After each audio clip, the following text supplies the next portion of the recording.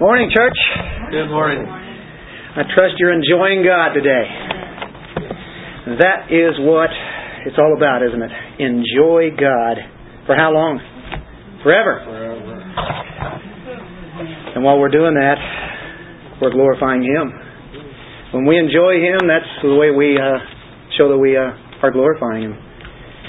We have before us today one of the most staggering, astonishing, amazing glimpses of the glory of Jesus Christ that we will find in all of Scripture. So stay tuned. There is something here that is just dazzling. It's a dazzling display that Christ puts on. It's absolutely brilliant and radiant. He gave it to Peter, James, and John. Something that people hadn't experienced before in this way. And it would be something that these guys would never forget. And of course some of them wrote about it. This transfiguration, also, I want you to realize this, that God is gracious. Did you know that? Well, He's very gracious in showing Himself, this transfiguration, because just recently He had told His disciples what? That He would have to die. Suffer and die.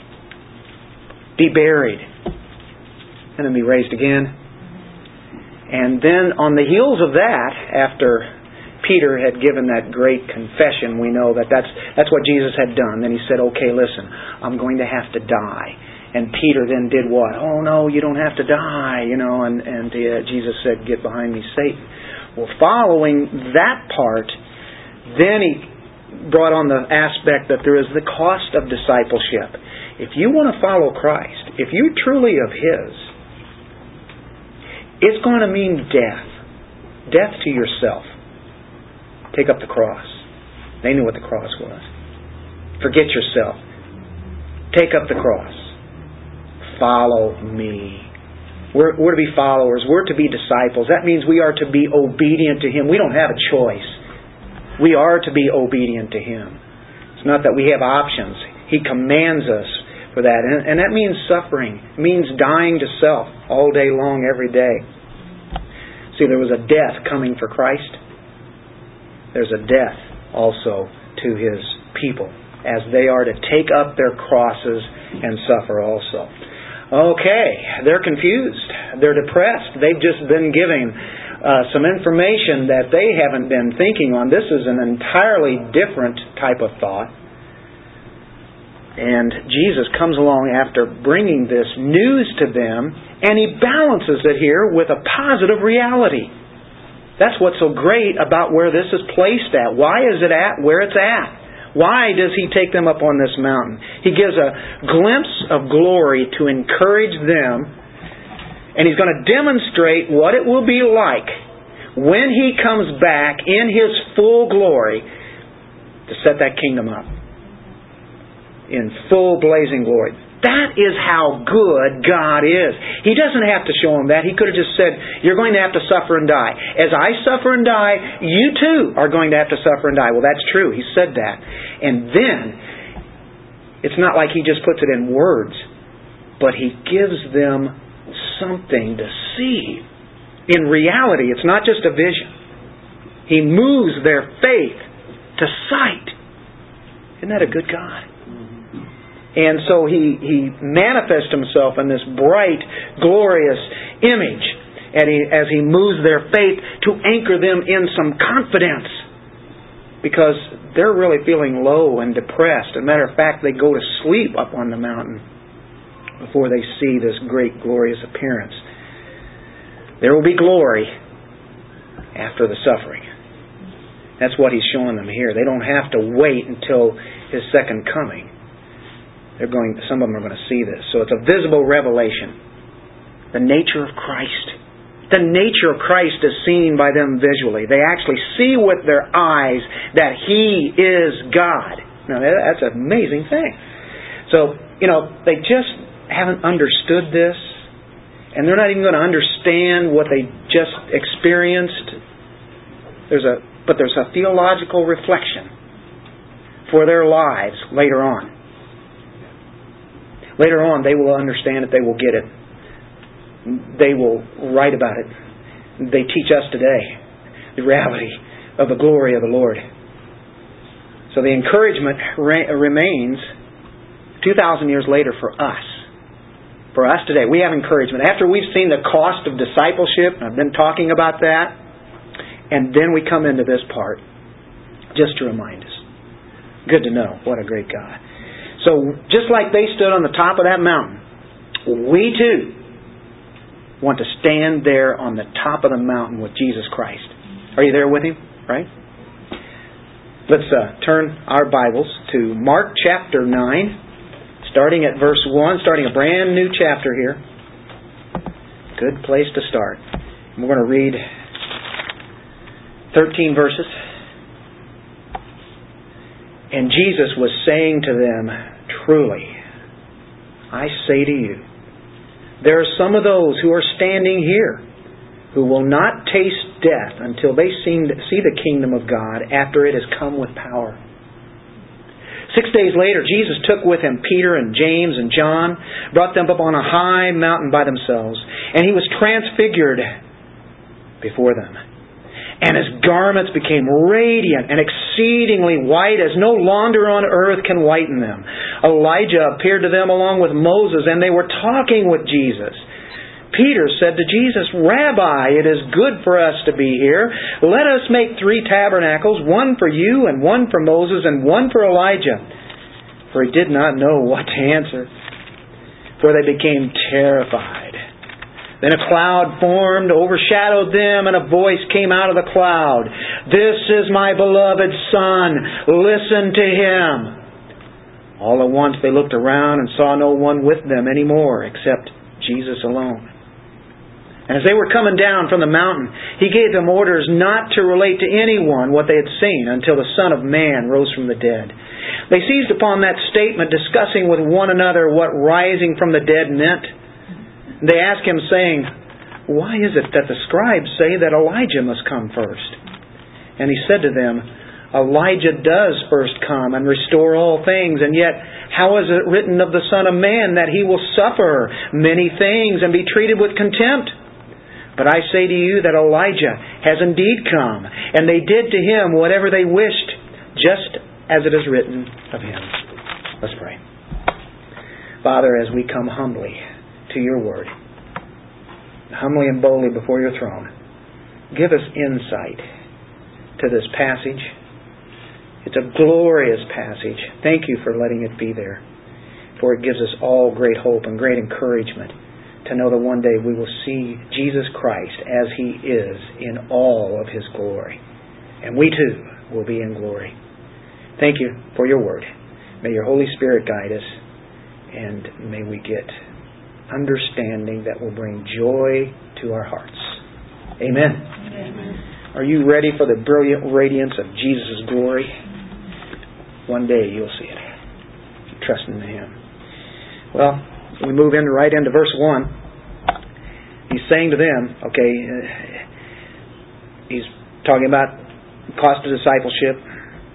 He's talking about judgment for the ones who don't trust in Him, and He'll be ashamed of them when He comes back. Then He says, "Truly."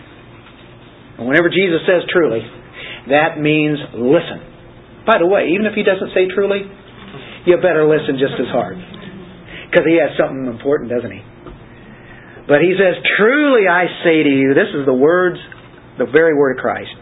"I say to you, there are some of those who are standing here will not taste death till they see the kingdom of God after it has come with power."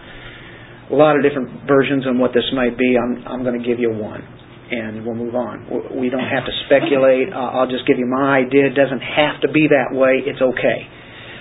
But just to not take too much time up, it's definitely a promise. It's a promise to anybody of any age. Definitely of that.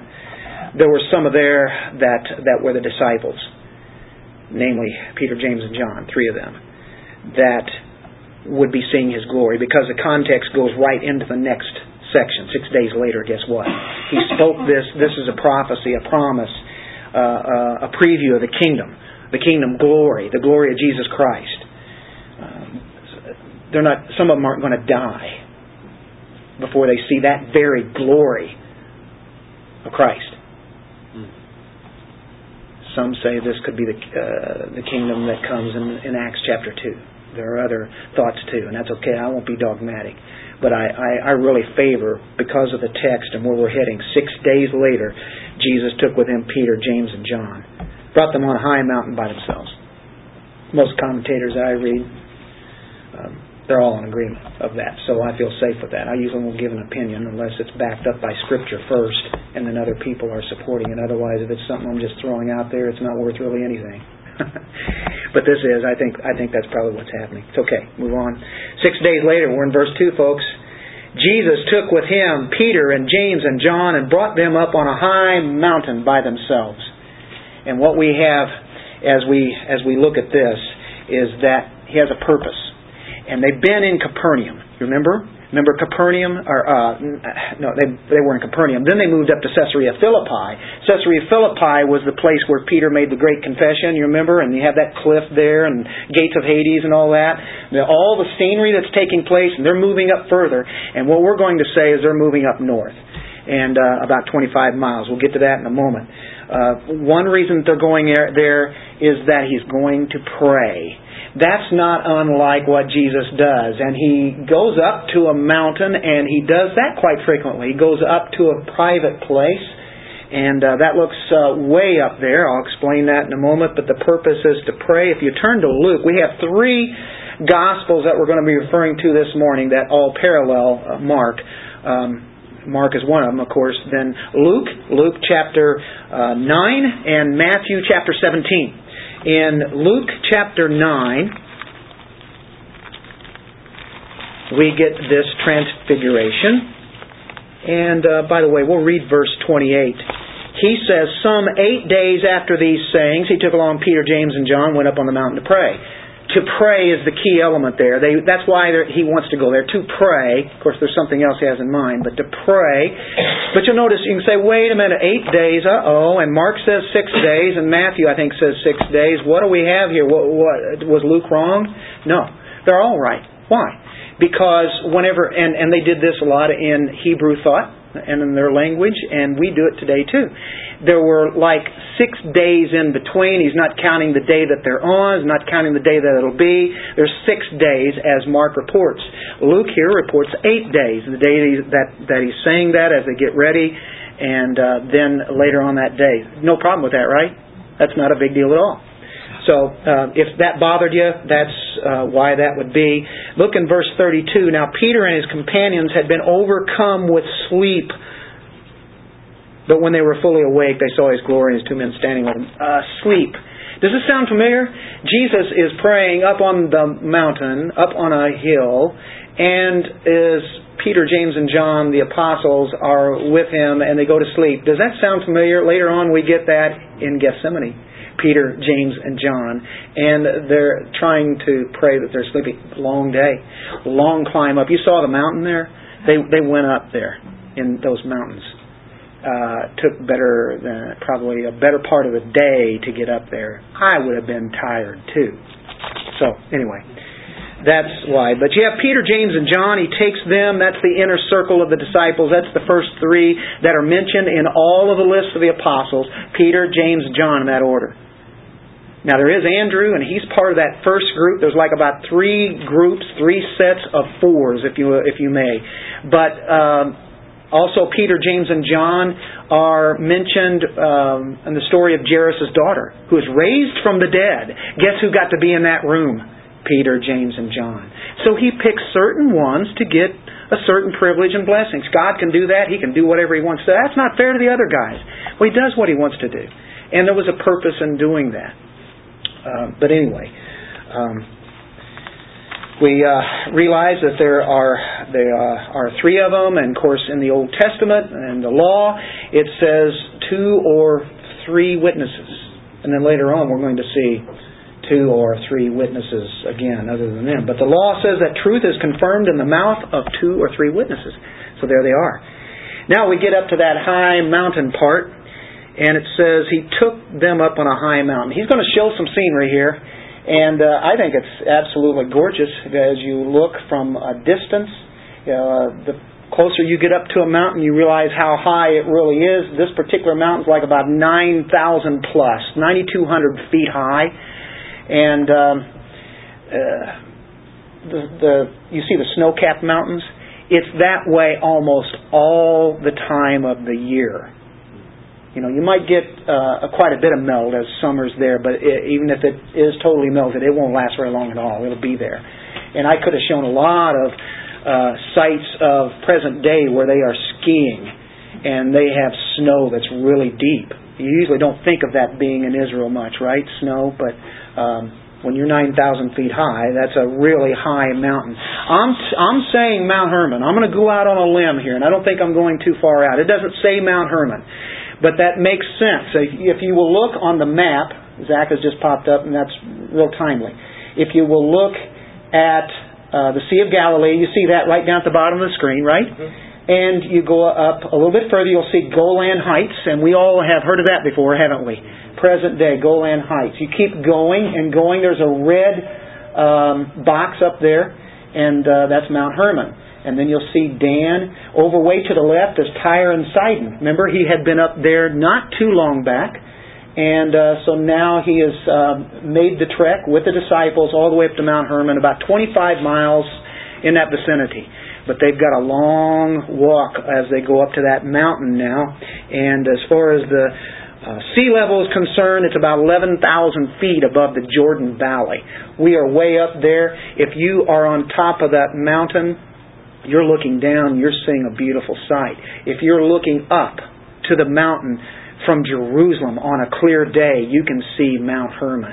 You can see it from Tyre and Sidon, Caesarea Philippi. All over. It's a majestic place. Why wouldn't Jesus pick the highest mountain for this to happen? And it's in that area, and most of your commentators will say Mount Hermon, so Dennis is not going out on his own and just saying this.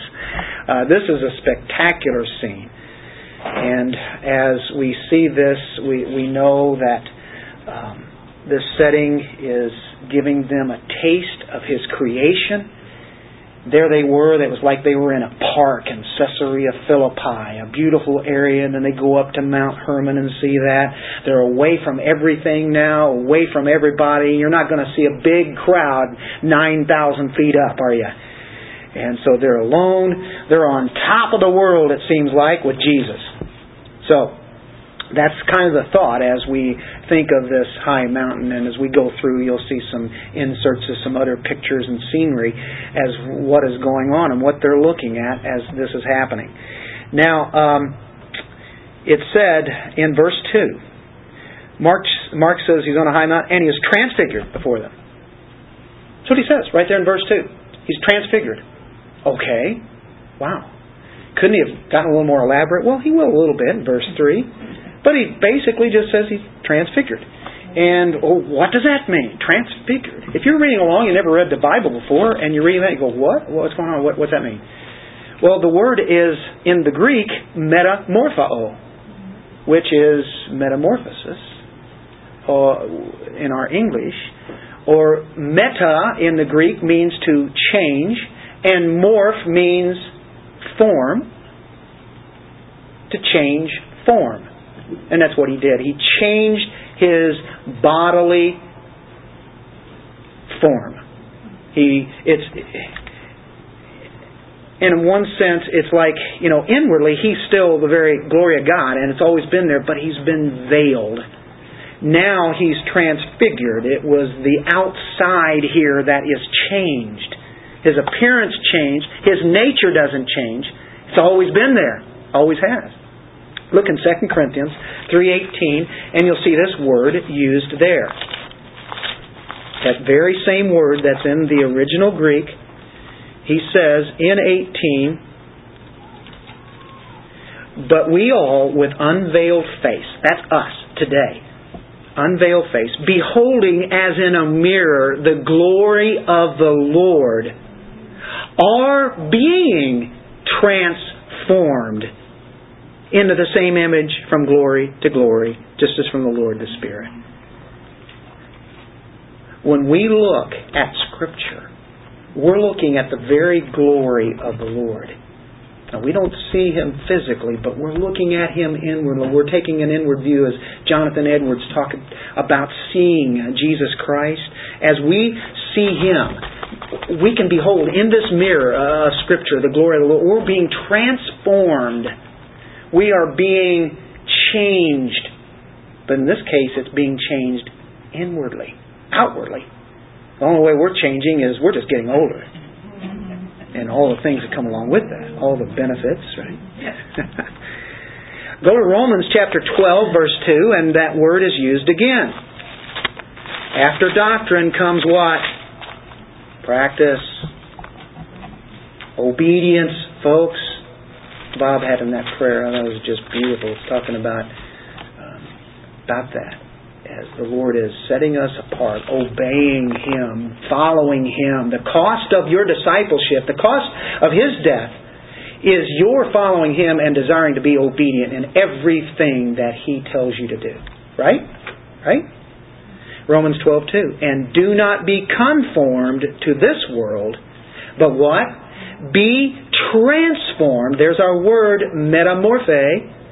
By the renewing of your mind. Is your mind being renewed every day? So that you may prove what the will of God is. What's the will of God? That you follow Him. That which is good and acceptable and perfect. The will of God. That's what He wants you to do. He wants you to be obedient. To follow Him. Not to sin anymore. What is that? Sanctification. Right? So we're being changed inwardly. So as that's happening, be amazed at His glory because He's doing that, but because He is making you desire to follow Him. Right? Okay. So in Luke 9, and we read that, this transfiguration actually happened at first. It happened when the disciples were sleeping. That's when He changed. They woke up and saw this. Can you imagine being asleep and all of a sudden a very, very bright, illuminating light is just cast about the whole area? Would you wake up from that? I believe so, right? Illumination. It's shining in your face because it's His light. We're talking light here. God is light. He's the light of the world, is He not? Well, they woke up in a hurry at that time. And folks, this is not a vision. This is for real. This is truly Jesus standing there in a body that's radiant. The blazing glory of His divine nature came through this humanity that is there. It hasn't been. It's been veiled. That's why people just took Him as an ordinary man. He looked just like any one of us. Same kind of flesh and everything. And all of a sudden, it's the glory that is blazing here. He pulls the veil of humanity back. And all of a sudden, it is like this light that is so brilliant. And of course, Mark tries to describe it. He puts it as good as humans can. You know what? The whole Bible is an accommodation to us so that we can understand who God is. Did you know He accommodates to us? He gets on our level, gives us the Word. He is so much above us. Isn't that called transcendent? He is so holy that He could just say, away with you. You can't understand me. But no, He gets on our level. And I always say this, I've said it many times, but John Calvin said what? Baby talk. Now this word is so much that we can't understand it all. We've just begun, folks. We have not arrived. We're just learning. We're infants, aren't we? We're infants on this journey. But He gets on our level so that we can understand some things about Him. People who are not Christians can't understand this word. That's why they don't want it. Unless God opens their eyes. And all of a sudden, you want more. And you want more. Does that happen to you? I can't get enough of the Word of God. We all have that in common, don't we? Well, He gets on our level. This section gives language. a language to us that humanity, people like us, we can process. And we can get it. A shining face. Dazzling clothes. What does it say here? He's transfigured. Verse 3 says, and his garments became radiant and exceedingly white. What else can we say? As no launder on earth can whiten them. This is a taste of what the disciples could not fully comprehend. But they do know the light is so dazzling, glorious. I keep saying these words. What else can you say? The veil, for a moment, for a short time, was lifted. Jesus did something that He had never done on earth before in this body. And His true essence shone through. Folks, this is one of the miracles of all miracles. That Jesus would even be here. But then to show this glimpse to human beings, to let them get a glimpse that they'd never forget. In Matthew 17, remember that's another gospel parallel. Matthew 17, verse 2. And He was transfigured before them, and His face shone like the sun. And His garments became as white as light. Now I see a lot of white in here. I'm seeing some Bible pages that are white. Then I see some shirts that are white, pants that are white. The light is white. Blinds. And the blinds are white. And then the walls are gray. You start looking around, oh, here's some white. I'm seeing some things out there that are really, really white. This is really white, isn't it? Right? That can't hold a candle to this white that we're talking about. No launderer, nobody that had the ability and had the stuff to do with, no bleacher, not the football bleachers at the stands. We're talking about one who bleaches couldn't get it as bright as this, as nobody could do. As you say, it's as white as light. If you went out into the street right now and looked up and you'd see the sun, you're not supposed to look at it, right? Well, this is the kind of brightness that we're talking about, only even more. And it just lit up this mountain. What kind of scene was this? This had to be tremendous. In Luke 9, verse 2, I keep going on that. I'm just trying to get us a visual, try to get our experience as if we would have been Peter, James, and John. Or verse 2 says He sent them out to proclaim.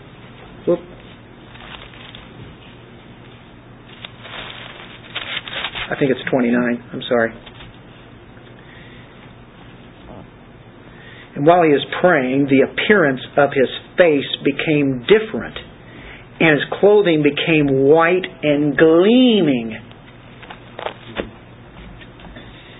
Face like the sun, white and gleaming. Wow. I can think of Revelation chapter 1, where we get a glimpse of the glory of Jesus Christ.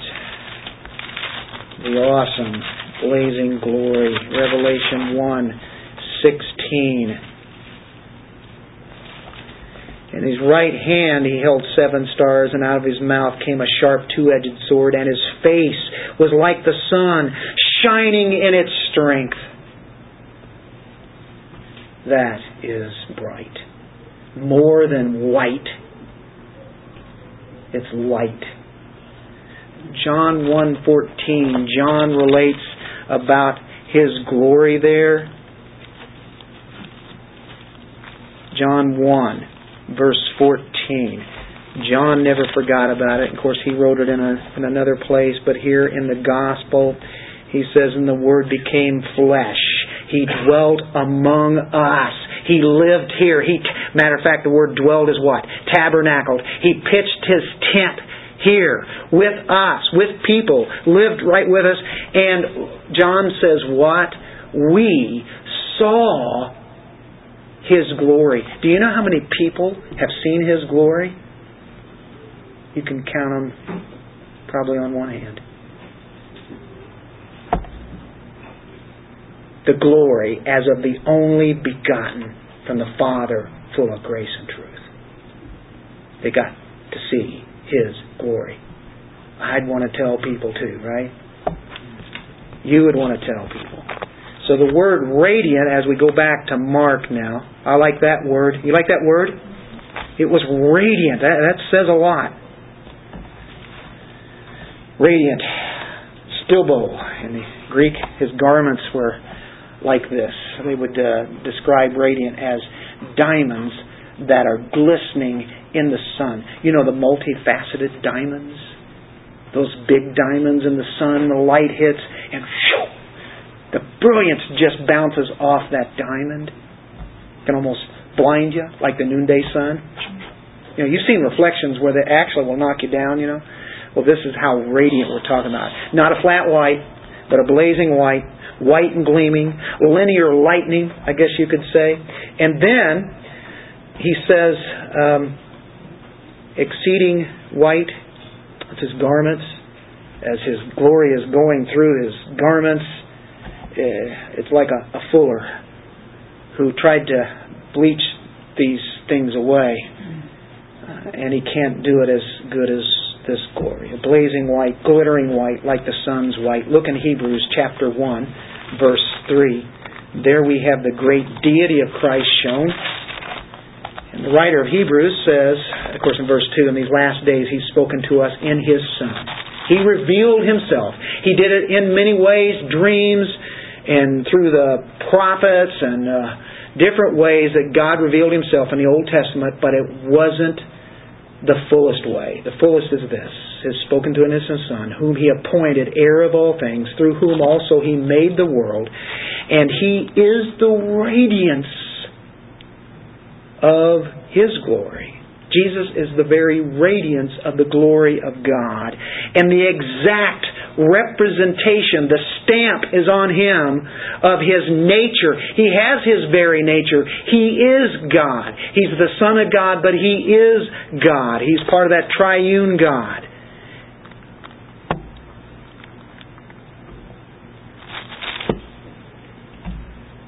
God is flashing His glory before Him. There's the Father, and the Father is going to show up here in a very short moment. But here's the Son. Good word for Him, isn't it? The S-O-N is shining. When you think of God and His appearing, you have to think of light. And it's defined of Him, I think, in the Westminster Confession, that God is light. Can you describe light? Of course, it's energy. It's everything. He is the light.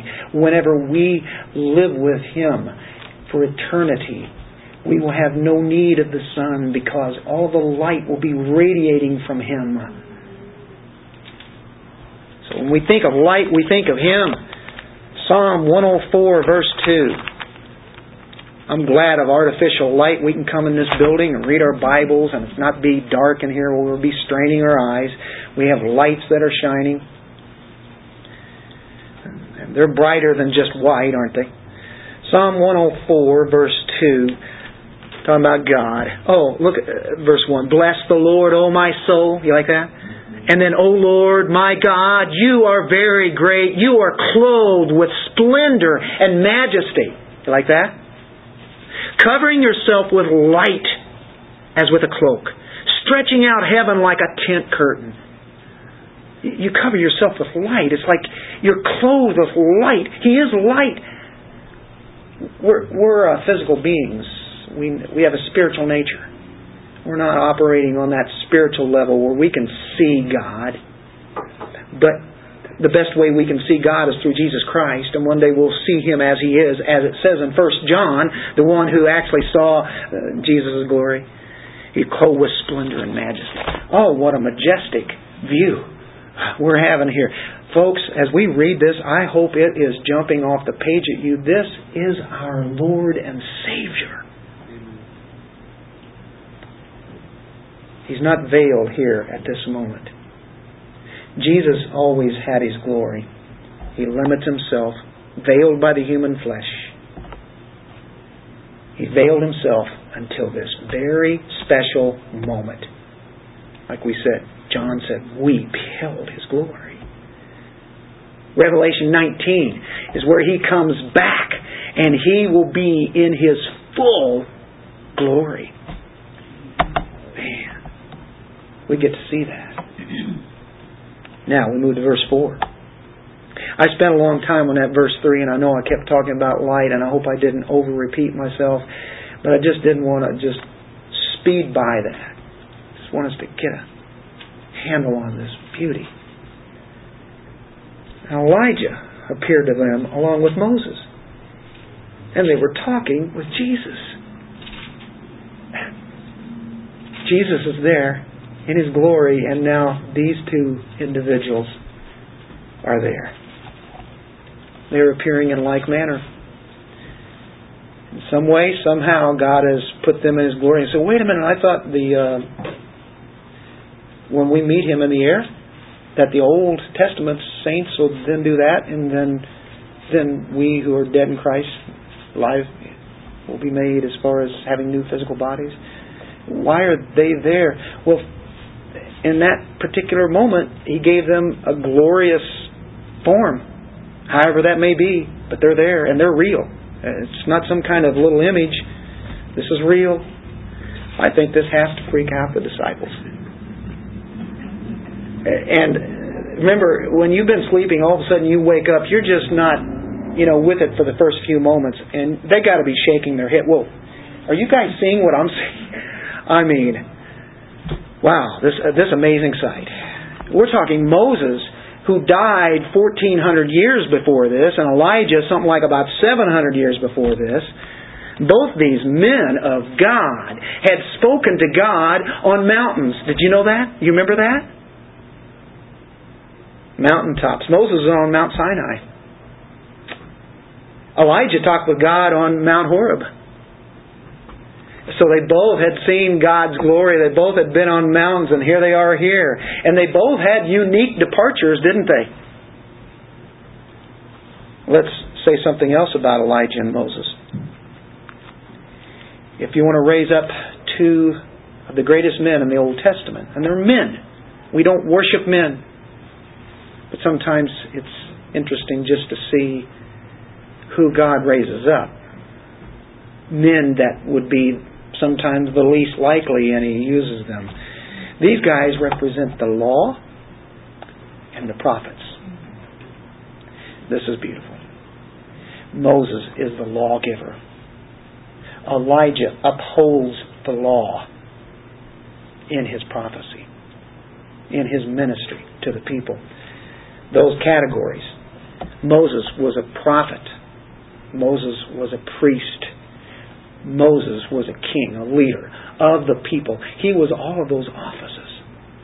Nobody else ever had those offices except Jesus Christ. He is a picture of Jesus Christ as He leads the people in the wilderness to the Exodus and out. By the way, hang on to that word Exodus, because I'll come back to that in a moment. Because when you're thinking of Moses, what do you think of? The Exodus? That's exactly what they're talking about. But not Moses' Exodus.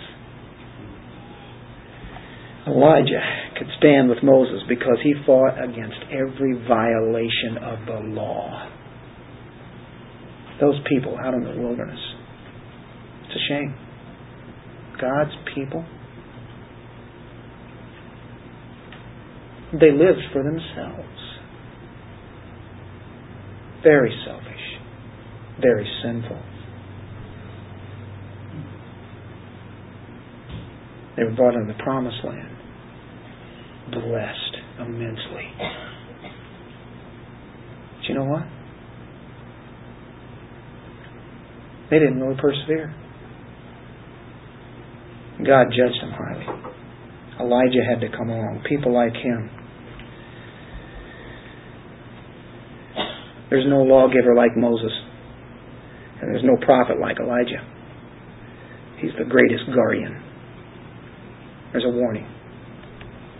Folks, don't take the Lord for granted. Don't take His church for granted and all the blessings you've been given.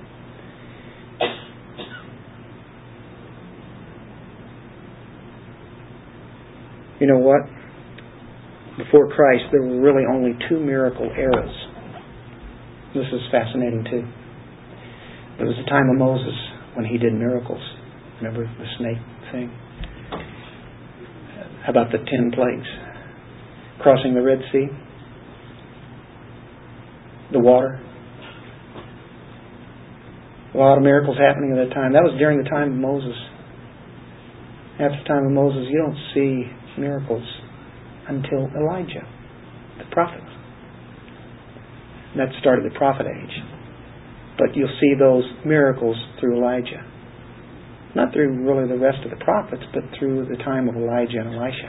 Isn't that incredible? The law and the prophets. And Jesus had said in Matthew chapter 5, verse 17, the Word of God is so incredible. Did you know the Word of God is the best interpreter, the best teacher that we can possibly have?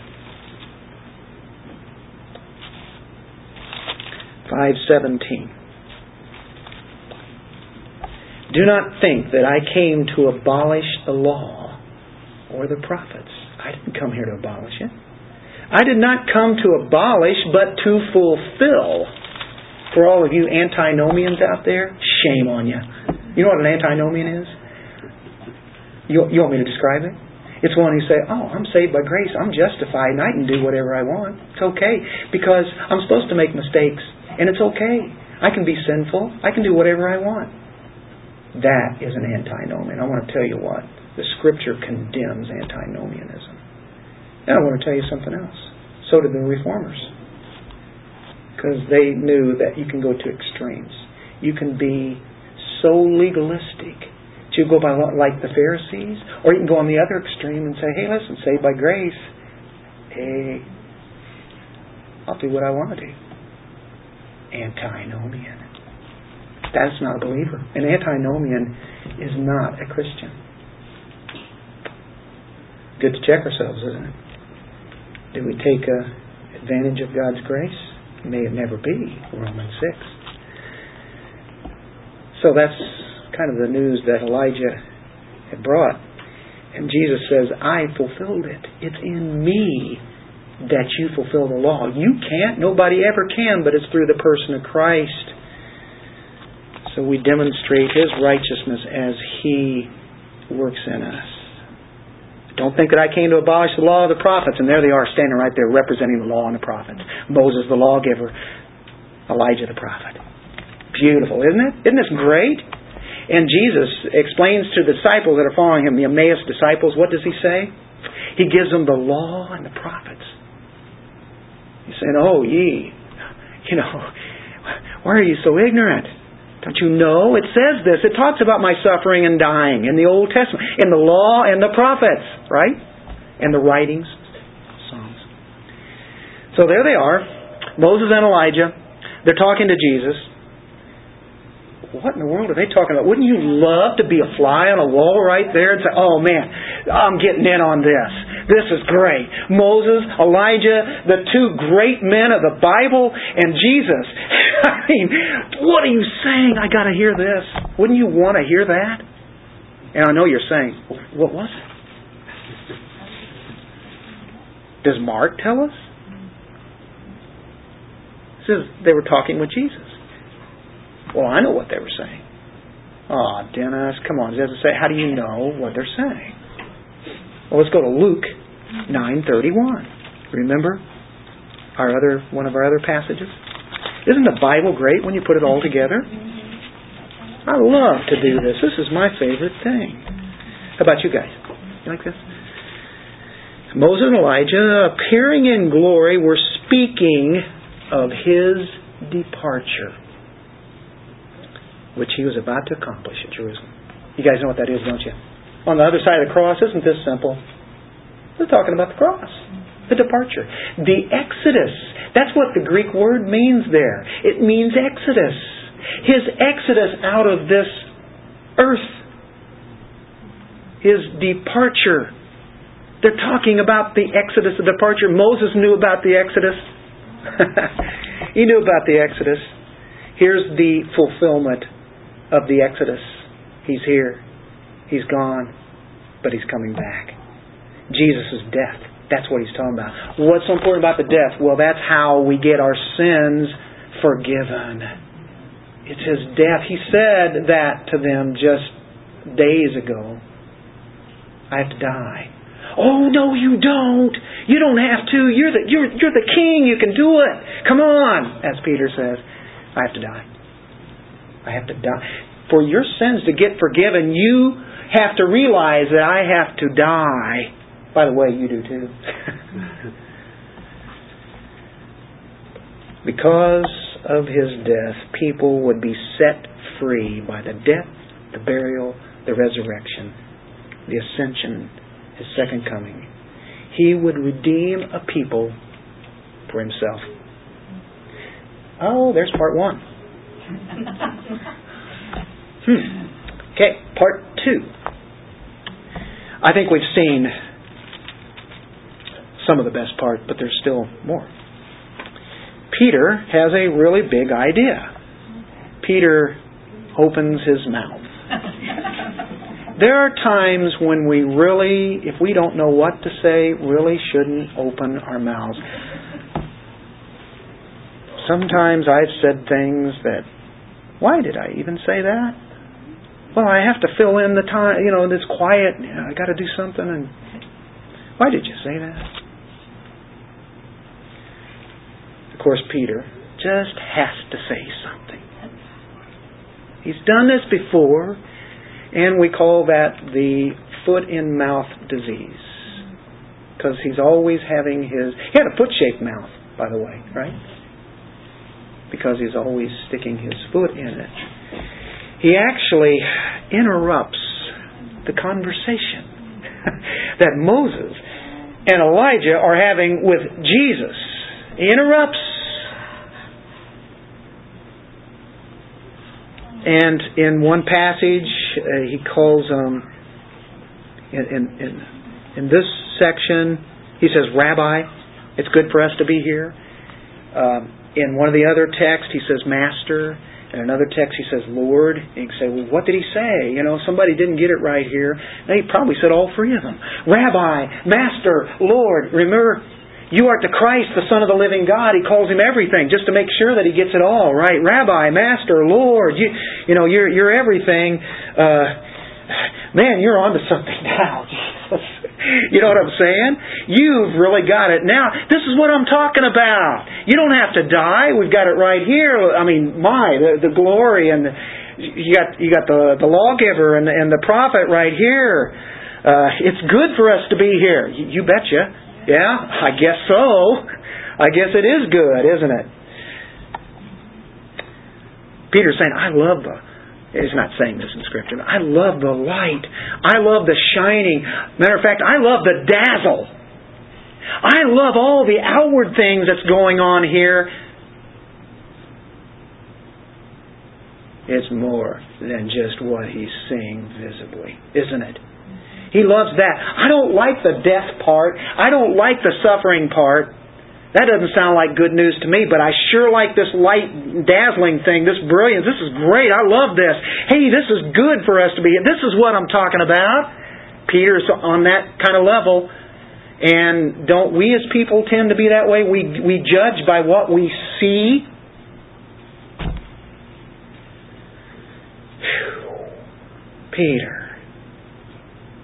Peter's, let's have a retreat here. We'll get right at it. We'll start building these thatched booths. Now, why does he say, let us make 3 tabernacles? Now, he said tabernacle a while ago. Jesus tabernacled with them. That's the same word, tabernacle. He fleshed it out. Okay. They're saying, well, let's build some tabernacle or tents. We'll build some tents for you guys. Tents. Tabernacles. Booths. The Feast of Booths. Oh, you want to know something? I want you to grab a hold of this. I think it's very possibly at this time, and coming up in like September, I think, is the Feast of Booths that the Israelites, the Jews, still celebrate. Some 3,500 years later, they're doing this. And they meet over in Israel and they build these thatched booths. Well, that's to commemorate what happened out in the wilderness as people lived in these tents or these thatched booths, tabernacles, out in the wilderness. That's what they stayed in, and they'd pack them up and move on and stay there for a while, and it was time to move. The glory of the Lord, was shining about in the night, whatever. Cloud by day, fire by night. They'd follow that, boom, sit down, settle again, put their little... It was a way to move around. And that's how they protected themselves from the weather. And so they celebrate that every year since then. Still do it today. So that's not too foreign to our thinking. And it's very possible in Jerusalem at that very time, people aliyat means to ascend up. When you go to Jerusalem, you ascend up because it's up high. Quite high plateau. Lifted up city it is. And then you have the mount there, the Temple Mount. Well, people went there, celebrated this great feast, an amazing feast that they'd have. Booths. Peter's thinking, hey, it's that time. You're here with us. Kingdom's ready to start. And let's just make this a little bit more permanent, or at least a little bit more than just straight temporary. Let's hang out here for a few days. This is great. Let's have our little feast right here, all of us together. Good idea, Peter. That's not what God has in mind. Okay. Maybe Peter might have been thinking of Zechariah 14. You want to turn there for a moment if you can? Quite revealing. It's during the time that Christ comes back.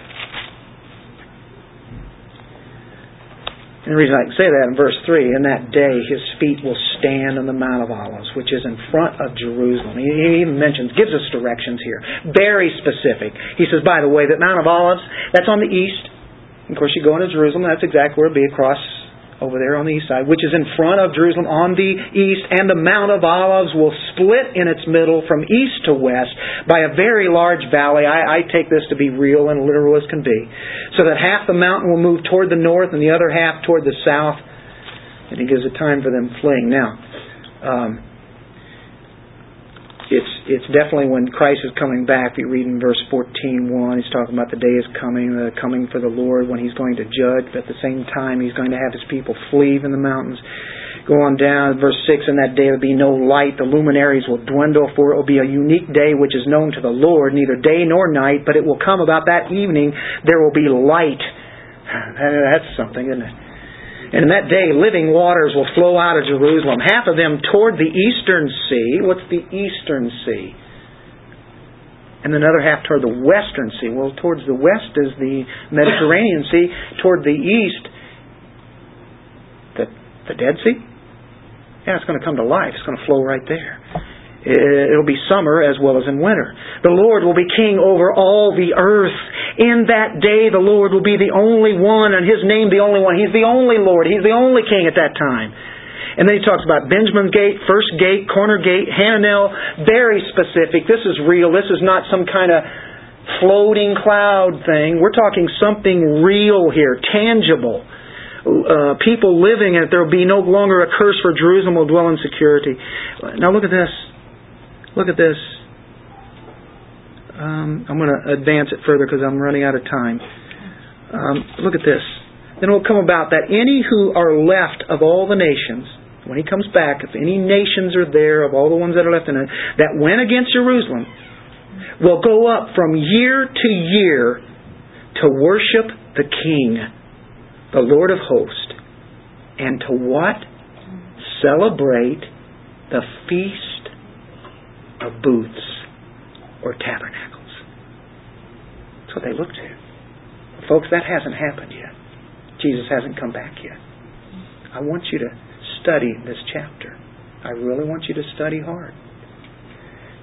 This is not during this time right now. We're talking about this is when Christ has come back and He's ruling over the earth. Remember? We keep things in a context. It's not difficult. Keep reading and you'll see. And he talks literally, names places where they're at. Why would he take the time to mention places and names and then say, well, that's just a spiritual thing. Jerusalem is, we are all on the Mount Zion right now as Christians. Well, in one sense we are, but we're talking about at Benjamin's Gate, Rimmon, south of Jerusalem, the east, the Mount of Olives, he returns back. I would take that literally, wouldn't you? So when you come about this, you're challenged because you're saying, well, it's definitely not now. And there's going to be plagues that are going to strike, and that can't be the eternal state. So when is it? I think that challenges you. I think you have to look at this. You can't just say it all spiritual because we have Christ coming back and we have a Feast of Booths where people come up. What happens if they don't do it? And it'll be that whichever of the families of the earth does not go up to Jerusalem to worship the King, the Lord of hosts, there will be no rain on them. If the family of Egypt does not go up or enter, then no rain will fall on them. It will be the plague which the Lord smites the nations who do not go up to celebrate the Feast of Booths. Well, if it's not in the past, because it's the time of Christ coming back literally at the Mount of Olives, which we all believe. It's in the future. It's not now. And there's sin. It can't be the eternal state. What does it leave? And there are other passages we can go to. I don't have enough time. But this Feast of Booths, I think that should enlighten you. I think Peter knew exactly what the Feast of Booths was about. And there he presents, why don't we build tabernacles in his? Why would he say that? Very possibly because of that. What an idea he had. We have Moses, we have Elijah. We're ready for the kingdom now. No, this is not the time. There are many needs to be met down below.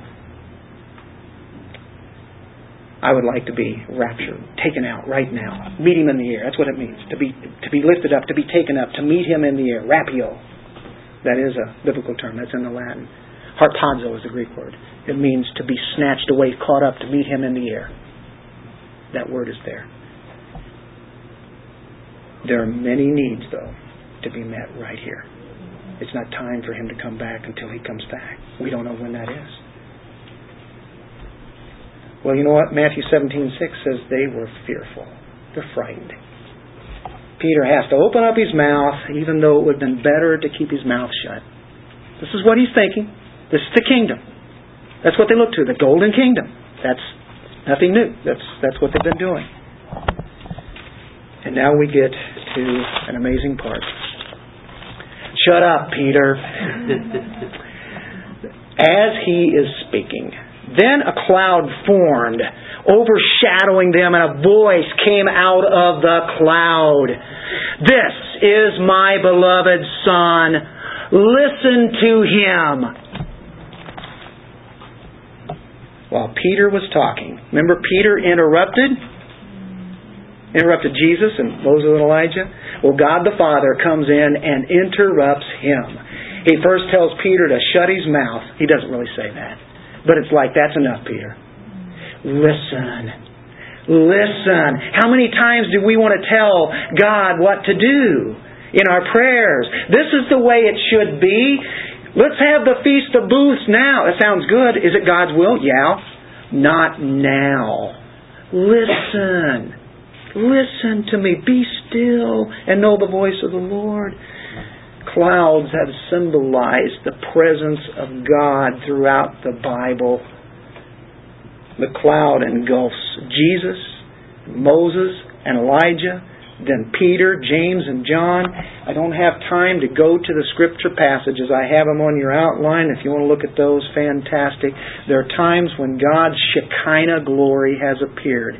We can think of during the time of Moses and the Exodus, and where you have the cloud by day, the fire by night. He led them that way. And then you can think of course, the tabernacle, Mount Sinai. You can think of the building of the temple, Solomon's temple. The glory of the Lord was there. Then in Ezekiel, we see a vision given to him by God where you have the glory of the Lord, and then the glory of the Lord leaves the temple.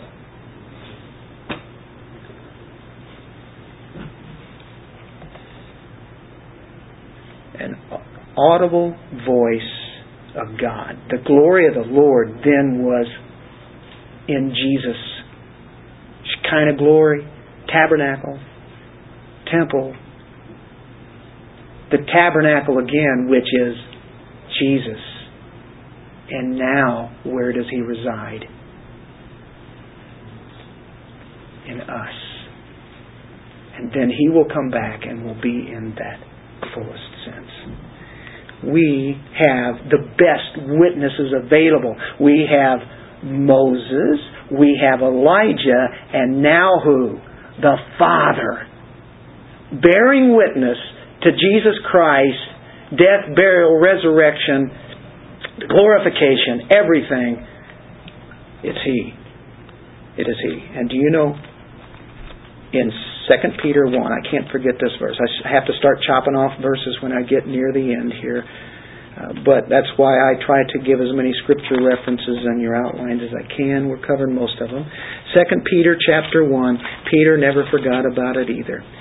Look at this. 2 Peter 1:16. Look at this. For we did not follow cleverly devised tales. We're just not giving this up or making this up or getting it just from some people saying, hey, I think it's this way. When we made known to you the power and coming of our Lord Jesus Christ, but look at this, we were eyewitnesses of His majesty. For when He received honor and glory from God the Father, such an utterance as this was made to Him by the majestic glory, what is it? This is my beloved Son, with whom I am well pleased. And Peter says, and we ourselves heard this utterance. It was the voice of God the Father. It was made from heaven when we were with Him on the holy mountain. John says that. In 1 John, Peter says it here. Wow. An audible voice. This is the same voice that spoke at Jesus' baptism. Remember that? This is my Son, whom I'm well pleased, right? Listen to Him. Then suddenly, in a split second, they're gone. They're gone. Moses and Elijah are gone. It's just Jesus and the disciples. The Father's voice is gone. The cloud's gone. And then we're going to close it out. We're basically going to read it. Are you ready? Catch on to this, and I'll make a comment here or there. We're closing this out. As they were coming down from the mountain, He gave them orders not to relate to anyone what they had seen. They don't tell anybody. You've got to be kidding me. What we just saw? Don't tell them now. Until the Son of Man rose from the dead. Because they don't get it anyway. They don't get it. They seized upon that statement, discussing with one another what rising from the dead meant. Well, at least now they're getting that. What does rising from the dead mean? What? Well, they ask Him, saying, why is it that scribes say that Elijah must come first? Well, remember, I've said that before. And of course, that's in Scripture. Elijah's going to come before the dreadful day of the Lord. They all believe that. The disciples believe that. It was taught by the lawyers, the scribes, the Pharisees, right? All the religious leaders, they taught that. And they're saying, see, that's why He's not the Messiah. Elijah hasn't come yet. Does that make sense? And the disciples, that's what they're thinking. And that's what they've been told by the rabbis and such. And they're saying, okay, hey, wait a minute. Okay, we just saw Elijah. Okay, we're recognizing you as the Messiah. Why is it the scribes say that Elijah must come first? He hasn't appeared to anybody else. He's appeared to us. Is He going to start appearing to people? Who knows what's going through their mind? And He said to them, Elijah does first come and restore all things. And yet, how is it written of the Son of Man that He will suffer many things and be treated with contempt? See, before all this glory and this kingdom starts, I'm going to have to die. I'm going to have to suffer. How is it? Elijah, that is true. He will come. He's telling them it's going to be a later time. But, this is interesting. I say to you that Elijah has indeed come, in another sense. And they did to him whatever they wished, just as written of him. Disciples know who that is, John the Baptist, because he came in the spirit of Elijah. We've already touched on that, talked about that. It's in Scripture. Elijah was in that sense John the Baptist. Had become that way in a spiritual sense. But there is a time before Christ comes back that will be the spirit, the power of Elijah. He's saying, so yeah, that's true. But first, the Son of Man has to suffer. Perhaps the appearance of Elijah on the mountain was the fulfillment of the prophecy in Malachi. That's what they're referring to. There'll be a future coming of Elijah. Just as Malachi predicted when he comes in judgment. He hasn't come in judgment yet. So they had a hard time with the cross, as you can see. They eventually got that message. Wasn't easy, and I imagine it was hard to handle the suffering. They remembered this experience, this glory. And then he's saying this glory is going to come.